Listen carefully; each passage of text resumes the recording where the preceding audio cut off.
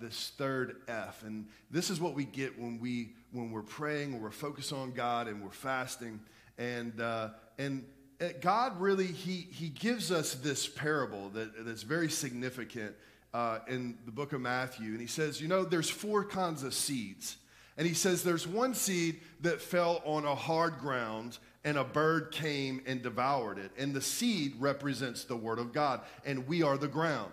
He said, the second seed, it goes in ground, but there's too many rocks and there's too many things in the ground. And so because there's too much blockage there, the seed sprouts up, but the sun quickly kills it. And then he says there's a third seed, and we're going to look at this today. And the third seed is that it sprouts up and it's about to produce fruit, but it gets choked out by thorns.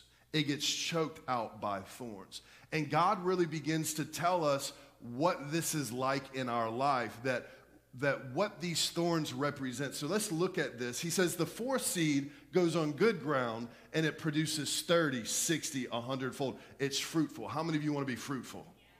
Now, fruitful is like fruitful on the inside and fruitful on the outside. God's word makes us fruitful. And so last week we really covered the first 2 of receiving God's word for your life and finding freedom, getting rid of those rocks. We're going to go on part 3, and we're looking at this. This is what Jesus did as far as explaining what this third seed meant that was choked out. I believe some of us can get choked out and with just life and just circumstances, but God has an antidote for those thorns so that you can thrive. Do you believe that? So Matthew 13:22, Jesus is explaining it. He says, the one sown among thorns represents one who receives the message, but all of life's busy distractions, say distractions, his divided heart and his ambition for wealth result in suffocating the kingdom message, and it becomes fruitless. This is what God says. God says that there are distractions that want to keep you from you really being fruitful. Write this down. Don't let distractions steal from your destiny. Don't let distractions steal from your destiny. See, busyness does not equate productivity. Busyness doesn't. What is the opposite of distraction? What is the opposite antithesis of distraction? We're going to cover our 4th F that prayer and fasting really does in our life. And this is the 4th thing. Write this down. Focus. Focus. Focus. Matthew 16:26. And what do you benefit if you gain the whole world but lose your only soul? Is there anything worth more than your soul? God does this. He has this amazing ability. Jesus is such an amazing teacher because he takes the complicated and he makes it simple. See, religious jargon and people that want to impress you, they try to make living for God and staying focused on God very complicated, but it's really simple. Jesus even explained it. He explained it and he said, let me make it simple for you. In Matthew 22:37, he said, I'm going to sum up the whole Bible for you. Can we sum up the whole Bible right now? He said, let me sum up the whole Bible for you. Matthew 22:37. Jesus replied, you must love the Lord God with all your heart, soul, mind, and strength. And secondly, as equal important, love your neighbor as yourself. The entire law and the demands of the prophets are based on these 2 commands. He said, let me make this simple for you. Let me help you focus. Say focus. Let me help you focus. Let's not look on all the stuff that you feel like you have to do. As a matter of fact, I want you to focus on one thing, because the Bible says if you seek first the kingdom of God and his righteousness, all things come. So when we put focus on what God tells us to be focused on, then he gives us the grace for the rest that we have to do. And so God says this: first, love God with all your heart, soul, mind, and strength, and love your neighbor as yourself. Now we cannot love God until we see first that he loves us. The Bible says that he first loved us, and the only reason that we can love God is that he first loved us. And so a lot of times we try to say, you know what, I'm going to love God with everything. But we're not seeing God in a proper lens that he loves us first. And our love for God is just a secondary consequence of his love for us. We love God because he first loved us. He says, okay, receive my love and you're naturally going to love me. And then I want you to love your neighbor as yourself. See, you can't love others unless you love yourself. That almost seems like the opposite, right, of what you would think in Christianity. But he says, God's saying, I need you to know that I love you. I've got a great purpose for you. You are my workmanship. I want you to see that you have a great destiny, and there is no way that you can love others until you love who I made you. So a lot of times we can be our biggest critic, but I think we need to be our biggest fan. Just like you would give grace to a friend, you need to give grace to yourself. Because God has given you grace. And He believes in you. He's speaking life over you. Even right now, the Bible says he's at the right hand of the throne, speaking better things over you. He is interceding on your behalf. How many of you are thankful that God believes in us? That God sees us through the lens of what Jesus did on the cross for us. So when he looks at you, he's not looking at your flaws or your faults. He's looking at the work that Jesus did in you. And listen, when you begin to know who you are in God, those things that are making you feel overwhelmed and condemned begin to fall off your life. The secret is not trying to strive to love God. The secret is to receive God's love, and God gives you a grace to love him back and love other people. And this is the truth.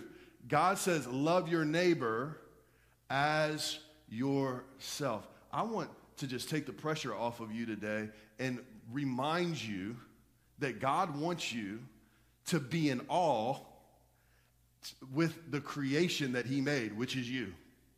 I love David's confidence with God. David literally says, God, you made a masterpiece. Some of you need to look in the mirror and say, God, you made a masterpiece. In other words, you're a piece of work. Look at your neighbor and say, you're a piece of work. See, God wants us to begin to see who we are in him. And when we focus on this, because we have received God's love, we love others as ourselves, God says, I begin to do something significant in your life. Now, it is true, if the enemy would try to do anything to stop you, he would try to distract you. He would try to distract you. Because God's mission and purpose for your life is very clear, and we're going to read that in a little bit. But the enemy would love to do everything he could or can to distract you. Leah and I love date nights. We had one last night. We're always doing date nights. And, you know, the only difficulty with our date nights, especially if we're like staying at home watching Netflix or something, if we're staying at home, there is a issue. And the issue is if we're wanting to watch something on TV or Netflix or something like that, there's too many options. Have you ever found this? The problem is there's too many options, and we're like, should we watch this? There's like 15 options, and I miss that thing they used to have back in the day where it's like, hey, just pick for me. I don't even know. There's too many things to look at. Just pick for me. And so the biggest contention before the date ever stops is, what are we going to actually watch?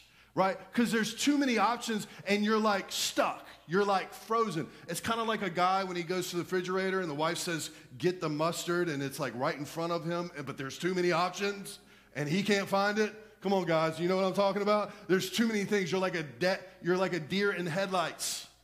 You know, tiger tamers, the way that they keep a tiger from attacking them is they actually get a chair, and a chair has 4 legs on it, so we'll put that chair up, and with the tiger, there's too many options to hit, so the tiger just gets frozen. And that's what the enemy tries to do to us.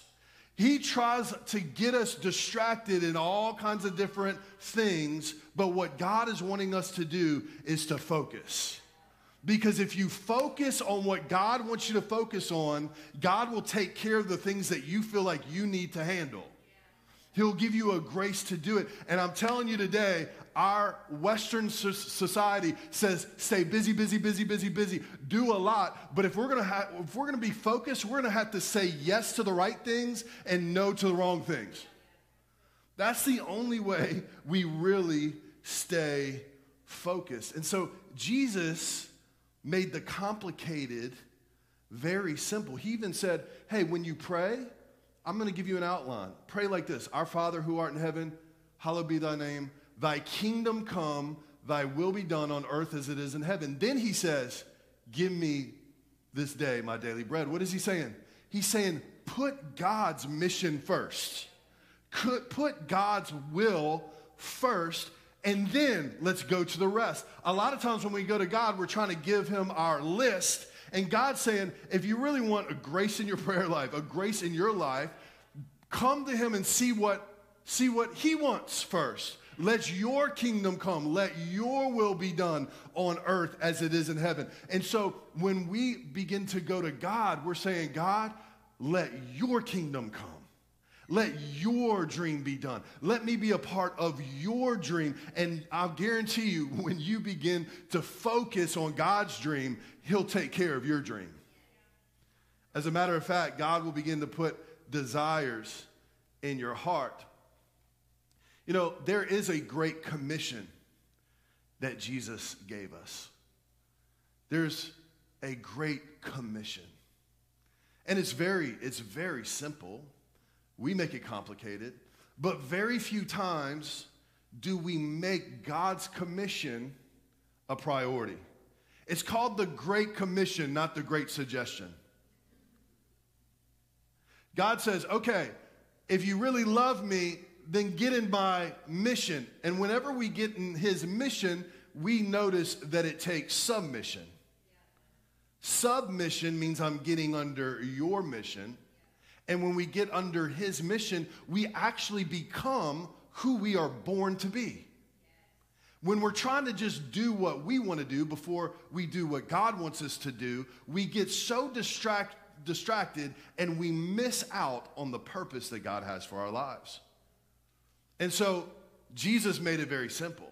Now, look, I love that Jesus said it's one thing for somebody to die for somebody that they love. It's a whole nother thing for somebody to lay their life down for somebody that doesn't even love them back. Jesus died for even the ungodly. Isn't that amazing? That even when we were far away, he died for us. Now, picture this. Picture that you did me wrong, like really wrong. I don't know, maybe you stole something from me. Maybe you made a major offense towards me. You did me wrong. You like kicked one of my kids or something, you know what I mean? Like something that's very offensive, right? And there was a situation that was a life and death situation. Somebody came and put a gun to your head, and I took a bullet for you. Pretty gruesome, but I'm trying to get the point. I took a bullet for you. Even though you did me wrong, I sacrificed my life for you, and afterwards, you actually read things that were in my will. Would you be thankful enough to read what I really desired and said, you know what, even when I was wrong, he still gave his life? I think you would actually do the things that was in my will, would you? You would say, he saved my life. He saved my family's life. What is his main desire? What's his main? Because I want to be able to honor him because I didn't deserve for him to save my life. It's the same thing that Jesus has done. Jesus gave his life for us. And because we are overwhelmed by him giving his life and giving us life that we didn't deserve, that we live our lives for him. We say, no, what is your will? Man, I'm overwhelmed by what you've done for me. What is your will for my life? Can we just look at a glimpse of that? Now, Jesus, this is actually what happened. Jesus dies on the cross for the disciples, and he comes back and he says, this is my desire for you. I mean, this is a very serious moment where he dies, he rises from the dead, he comes back, and he says, this is actually my desire. Can we read that? This is my commission for you. Matthew 28:18. Jesus came and told his disciples, I've been given all authority in heaven and on earth. Therefore, say therefore. Whenever you see therefore, see what it's there for, right? Therefore, go and make disciples of all nations, baptizing them in the name of the Father, Son, and the Holy Spirit, teaching these new disciples to obey all the commandments that I've given you. And be sure of this, I am with you always, even to the end. Isn't that amazing? Jesus comes back and he says, let me make it very simple. My main desire is for you to be overwhelmed by my love, that you're loving other people as yourself. And what does that look like? It looks like sharing the love of God and seeing God be multiplied in other people in the earth. That's God's dream. Look at your neighbor and say, that's God's dream. God's dream is for there to be disciples in the earth. What is that word disciple? That word disciple is a disciplined learner of Jesus. It is literally a follower of Jesus. How many of you want to be a follower of Jesus? I can tell you a lot about different religions, but like when you look at the life of Jesus, he came in a man form, God in the flesh, and the revolution that he started came from the way that he loved people. How many of you want to look more like that? And so when God saves our life, we say, we don't want to give our lives just because you're our Savior, but we're giving you our lives like we give you our lives. I want to live a lifestyle like you. I'm wanting to follow after Jesus. I want to look like him. I want to talk like him. I want to do the things that he did. This is the Lord that I follow. This is not the Lord that I admire. This is the Lord that I follow. So every single day, it is important that I'm saying, am I looking more like him? Am I following after him? Am I following after his word? Am I really loving my neighbor as myself? Am I really forgiving? Am I really reaching out and giving? Am I looking more like him? But a lot of times we see what God has done for us and we're like, thanks, God, I appreciate it. Appreciate dying on the cross. Now, just be a spiritual Santa Claus for me and come along with my life and all my lists and my desires. And God's like, hey, I will give you your heart's desires, but since I gave up everything for you, will you come along with my life and come with my dream, and I will begin to do the work that needs to be done in you. And so a lot of times we get disoriented.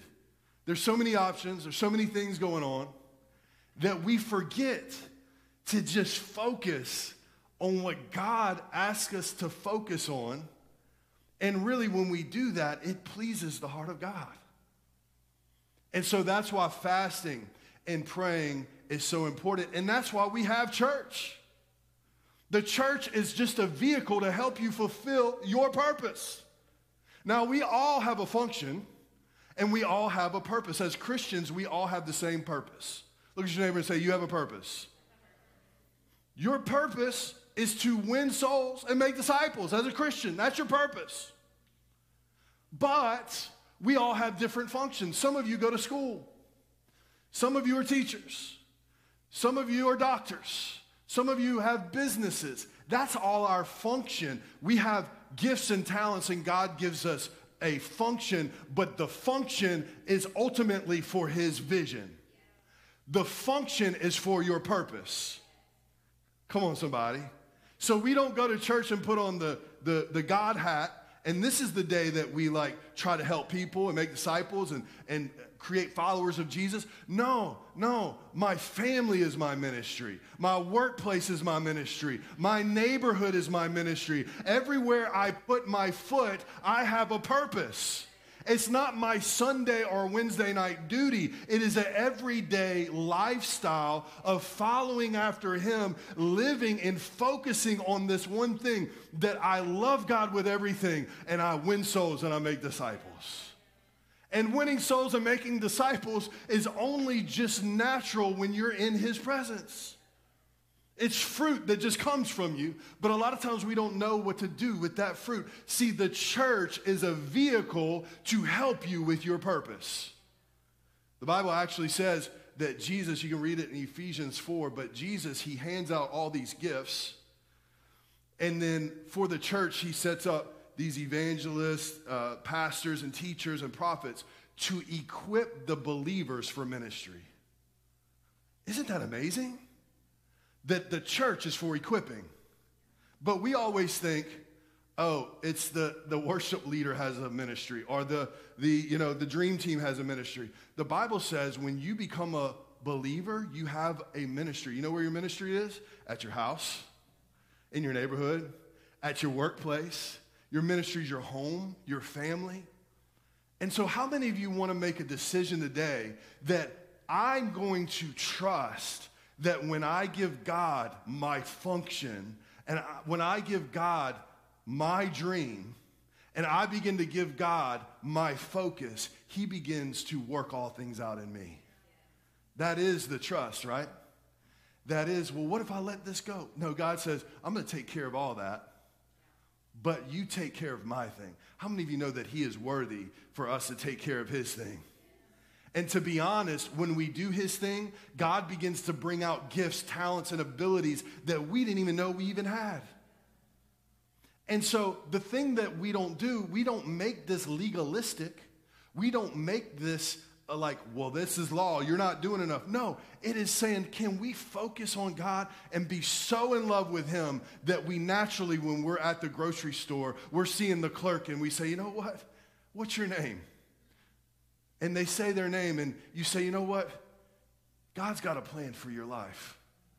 And they begin to break down in tears because they are overwhelmed, not knowing how to pay the next bill, and their family is in disarray. But someone took the time to be like Jesus, to love somebody, and then all of a sudden they come to church, and you're like, hey, let's get involved. Let's not just be saved, but let's get free. That addiction and those things, that the bondage and the wrong mindsets, let's get free. I'm going to help you do it. Not only that, let's begin to do things in the city, and let's begin to change the city. Let's begin to live our lives to make a difference where our feet are. You're here for a reason. In this time and in this season, you're here for a reason. Before I ever entered in the ministry, which I never thought I would ever do, when I worked at a steel mill, or I worked doing landscaping, or I worked at wherever, that was my ministry. I was getting there early praying for the workers there. I was getting there early and saying, God, what do you want to do here? Yeah, it is my work. It is my work, but this is my ministry. How can I be like you today? And how can you show your love to others today? How many of you want to begin to say, I want to have a lifestyle of Christianity? Man, does he deserve it? He deserves it. See, fasting gets us back in this focus. And just for the next 10 minutes, I want to remind you of a story in the Bible of a leader that was focused. A leader that was focused.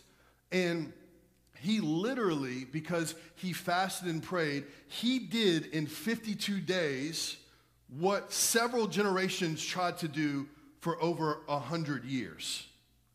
Because he focused and he fasted. In 52 days, he did what people couldn't do over 100 years. I believe the focus that you're going to have on God, the things in your generations and your great-grandparents that they weren't able to break in their family line, you're able to break because you focus and said, I'm going to give God my first. I'm going to seek first his kingdom, and the things that were generationally, you thought you were just born that way, God's going to break it off of your life. It doesn't matter if you grew up in poverty. It doesn't matter if you grew up with addictions. It doesn't matter if you grew up in a broken home. I'm here to tell you that God wants that broken, what couldn't be broken for generations, because you focus, God's going to break it in a short amount of time. Do you believe that? Come on, some of us, we've had depression in our family. We've had oppression in our family. We've had different things in our family. You're like, I'm just born this way. I'm Italian, so I have fits of rage. And I'm just born this way. God is saying, no. I'm going to begin to break things off of your life that you thought would never break off. That insecurity, always feeling like the outside looking in. When you're talking to somebody, you can't even comprehend what they're saying because you're so self-conscious. God is saying that thing that you dealt with and your grandma dealt with, that insecurity always, I'm going to break it off your life.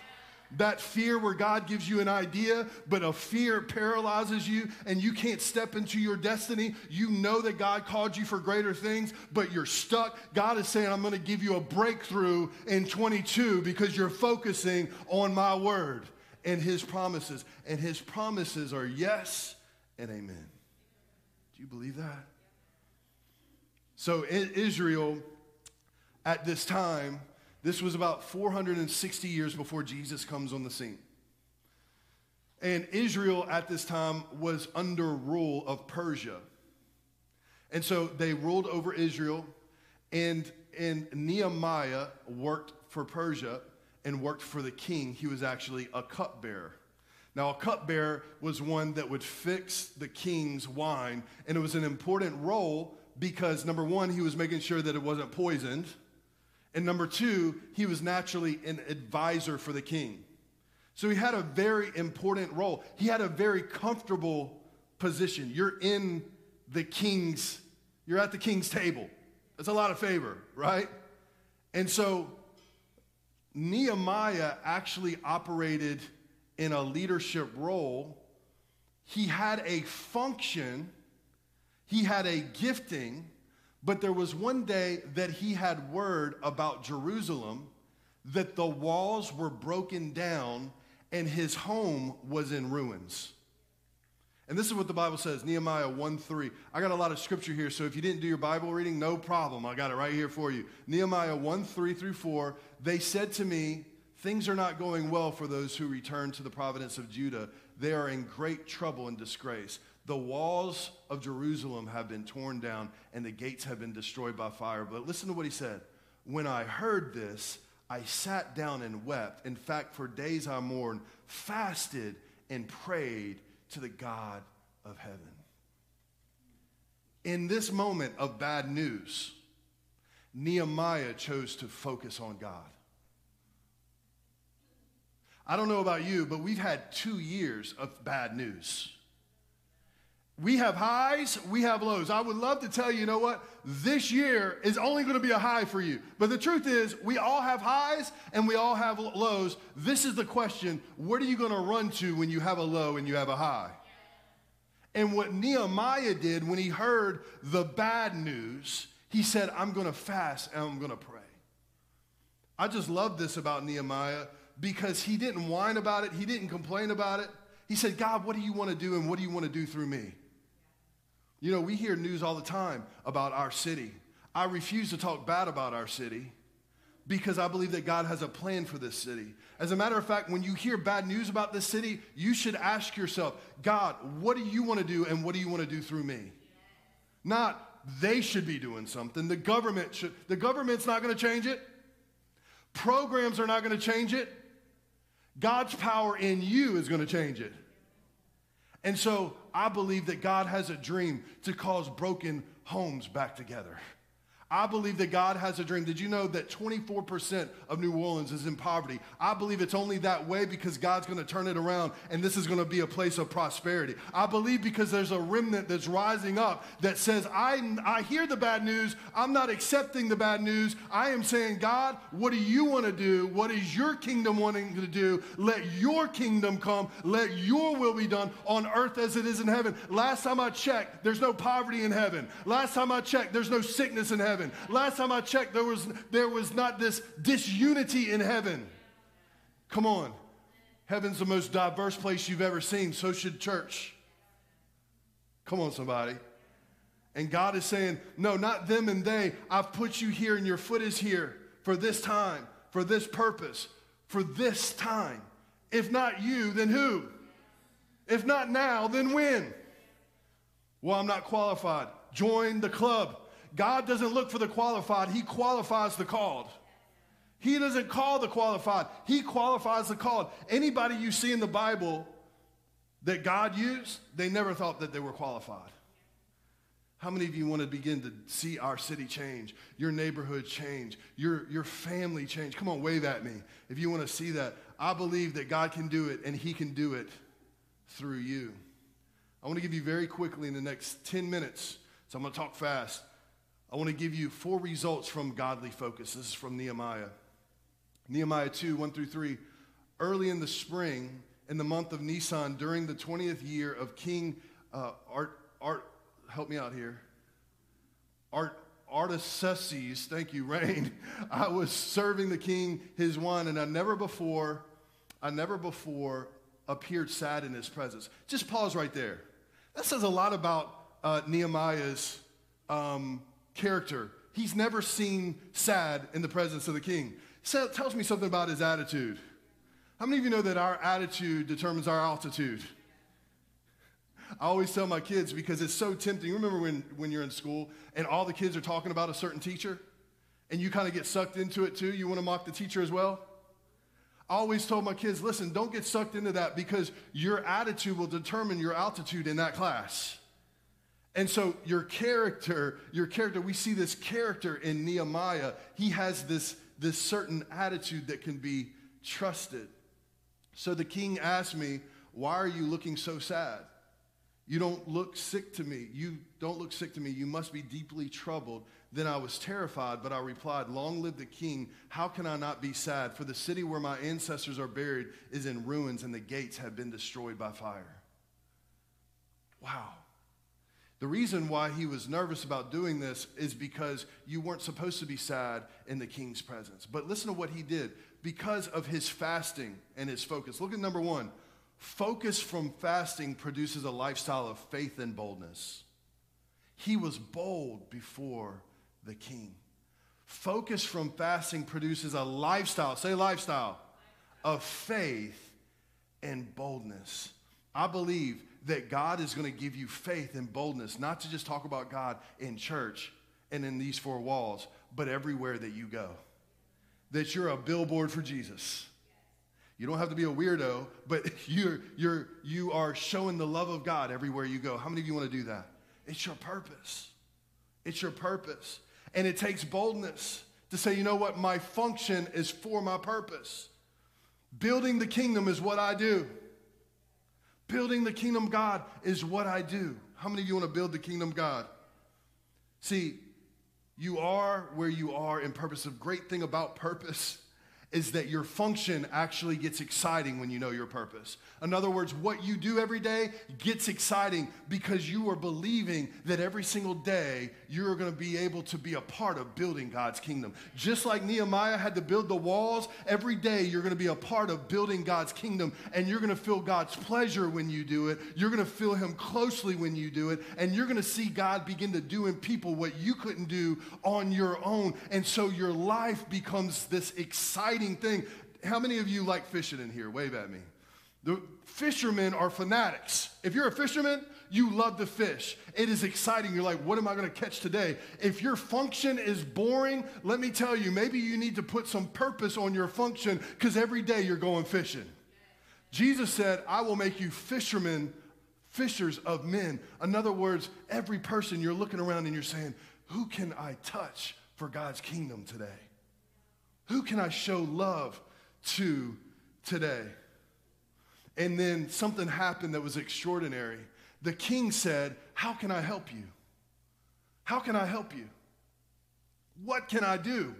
And I love Nehemiah because he was like, number 1, I need to be able to go there. Number 2, I need letters because I need resources. Number 3, can you let me be there for a long time? This is bold. These were bold questions to ask the king. And he was there, and the king was like, it's yours. Let me ask you, this is number 2. Focus from fasting produces favor, open doors, and wisdom. Has God given you such a dream that if you had unlimited resources, you would know what to do with it? Because God doesn't only just open doors and give you favor, he'll give you the wisdom on what to do with it. I'm here to tell you today, there are open doors all around you, but when we're not focused, we can't even see it. Your promotion is one divine thing, or your promotion is one divine relationship away.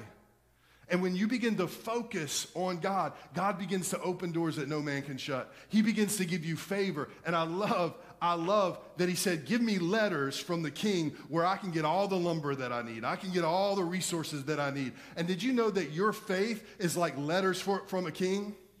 You've got promises that are letters from the king.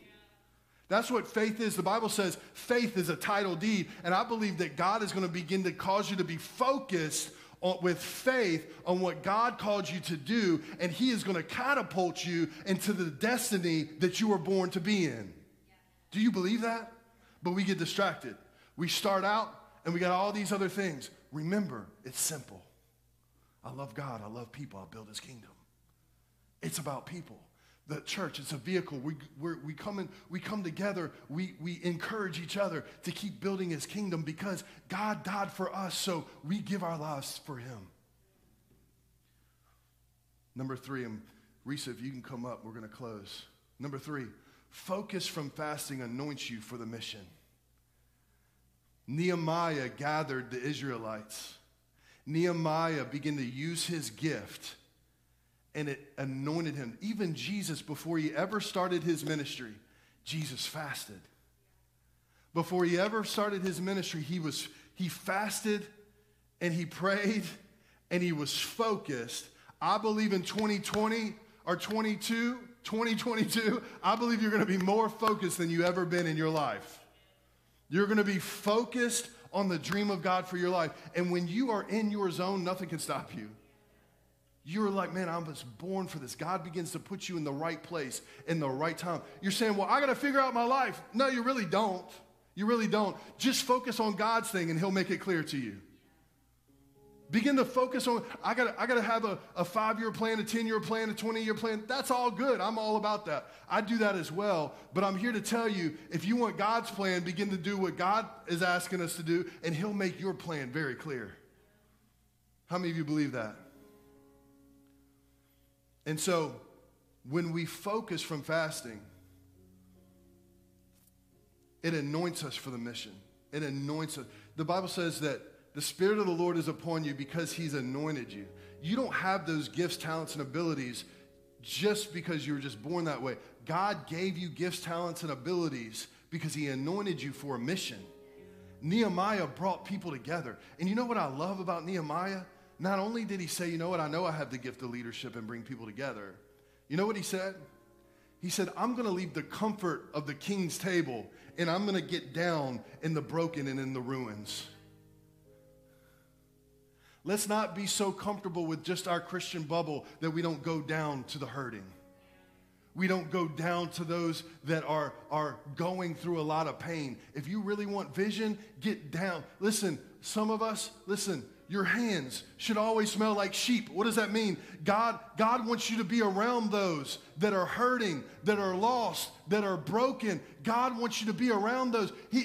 And listen, if you have temptation being around that, then bring somebody with you to be around that, to be around people that are hurting. But what God is close to the brokenhearted. When you actually leave your comfort and go to the brokenhearted, you actually feel God.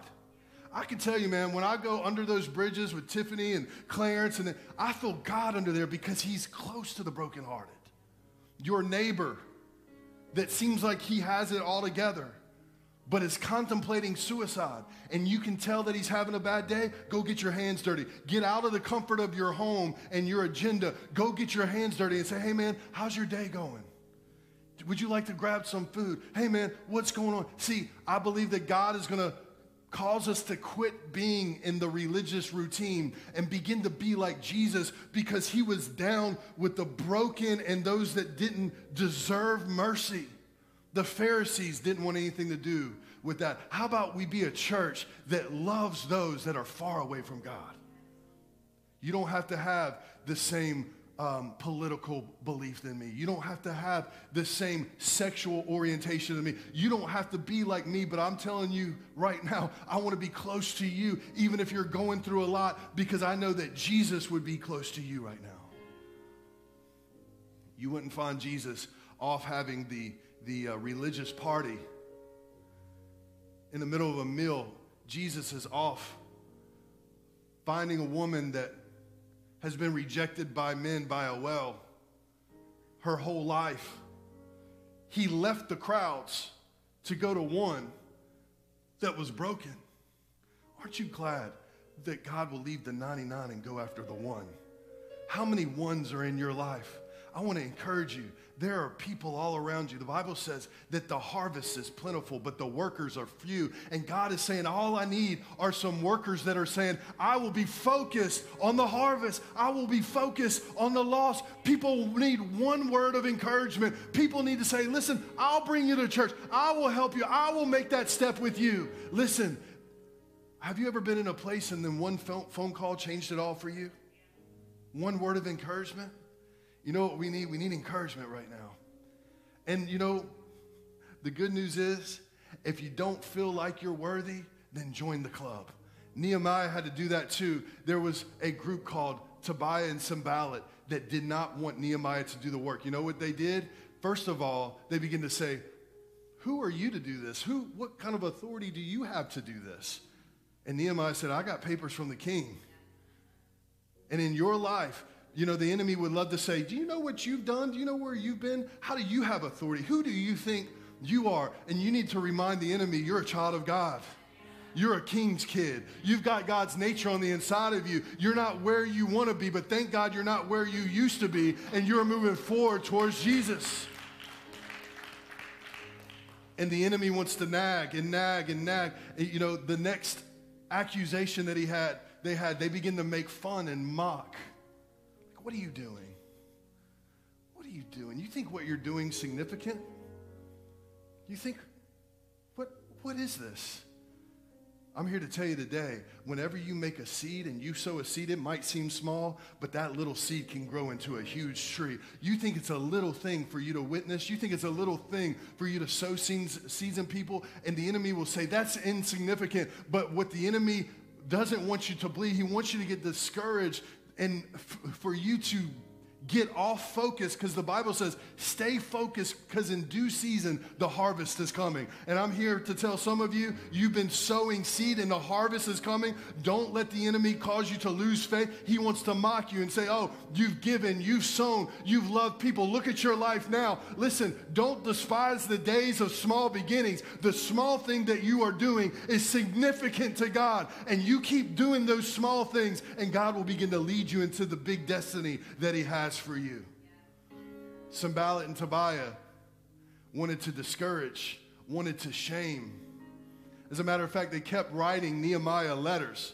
And I love this picture. Nehemiah's on the wall. How many of you want to get on the wall of God's kingdom and build his kingdom? Nehemiah's on the wall after these guys threatened him, and they kept saying, come down and talk to us.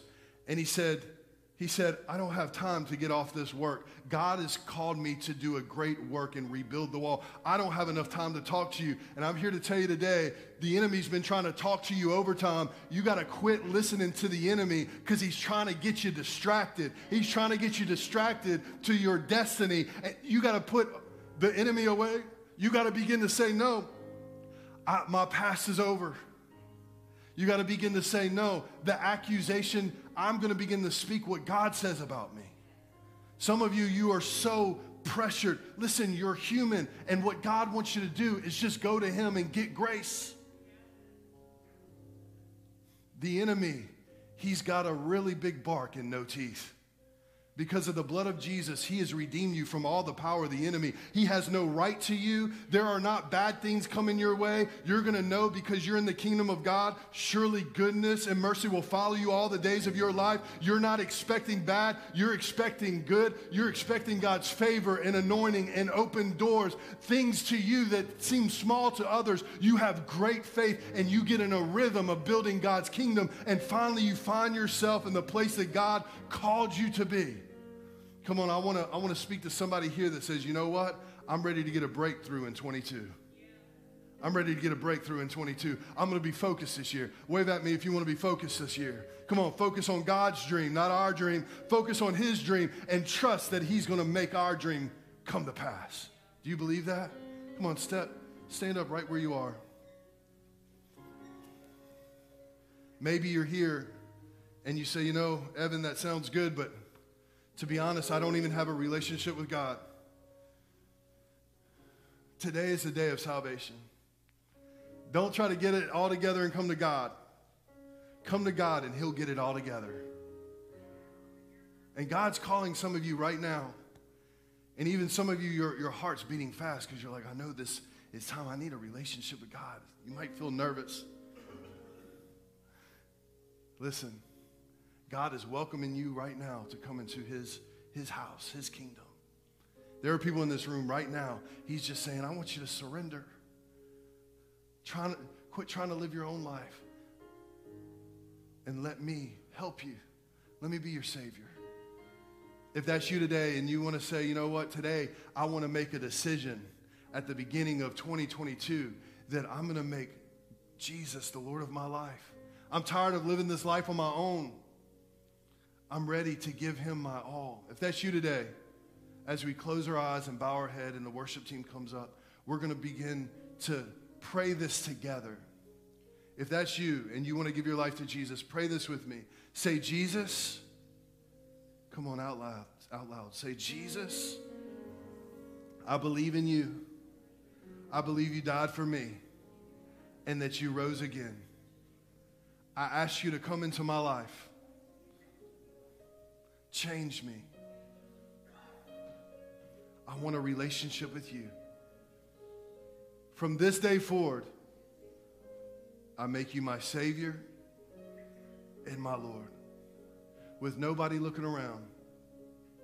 The Bible says that if you prayed that prayer, your sins are as far as the east is to the west. They're no more. Today, He's given you a new slate. His mercies are new every morning. When you said that prayer today, your sins are erased. They're no more. And the Bible says that He makes you a new creation. All old things have passed away and all things become new. And if you said that prayer today with nobody looking around, I'm not going to embarrass you. If you said that prayer today with every eye closed and head bowed, can you just lift up your hand?